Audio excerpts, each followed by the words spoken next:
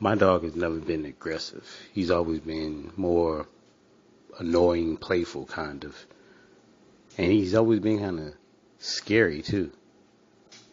His defense mechanism is peeing on people, mainly women. I done had female friends come over. I remember one time one of my friends came over. This is the first time I noticed it. He was about 2 or 3.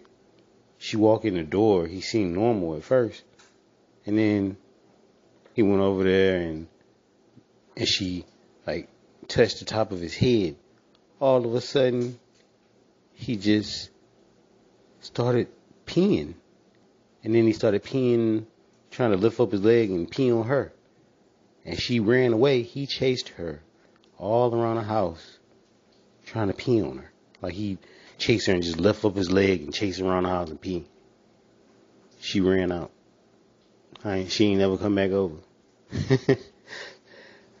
Yeah. But he does that pretty often when he's nervous.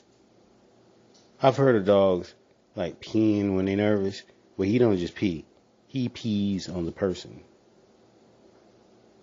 That's his defense mechanism.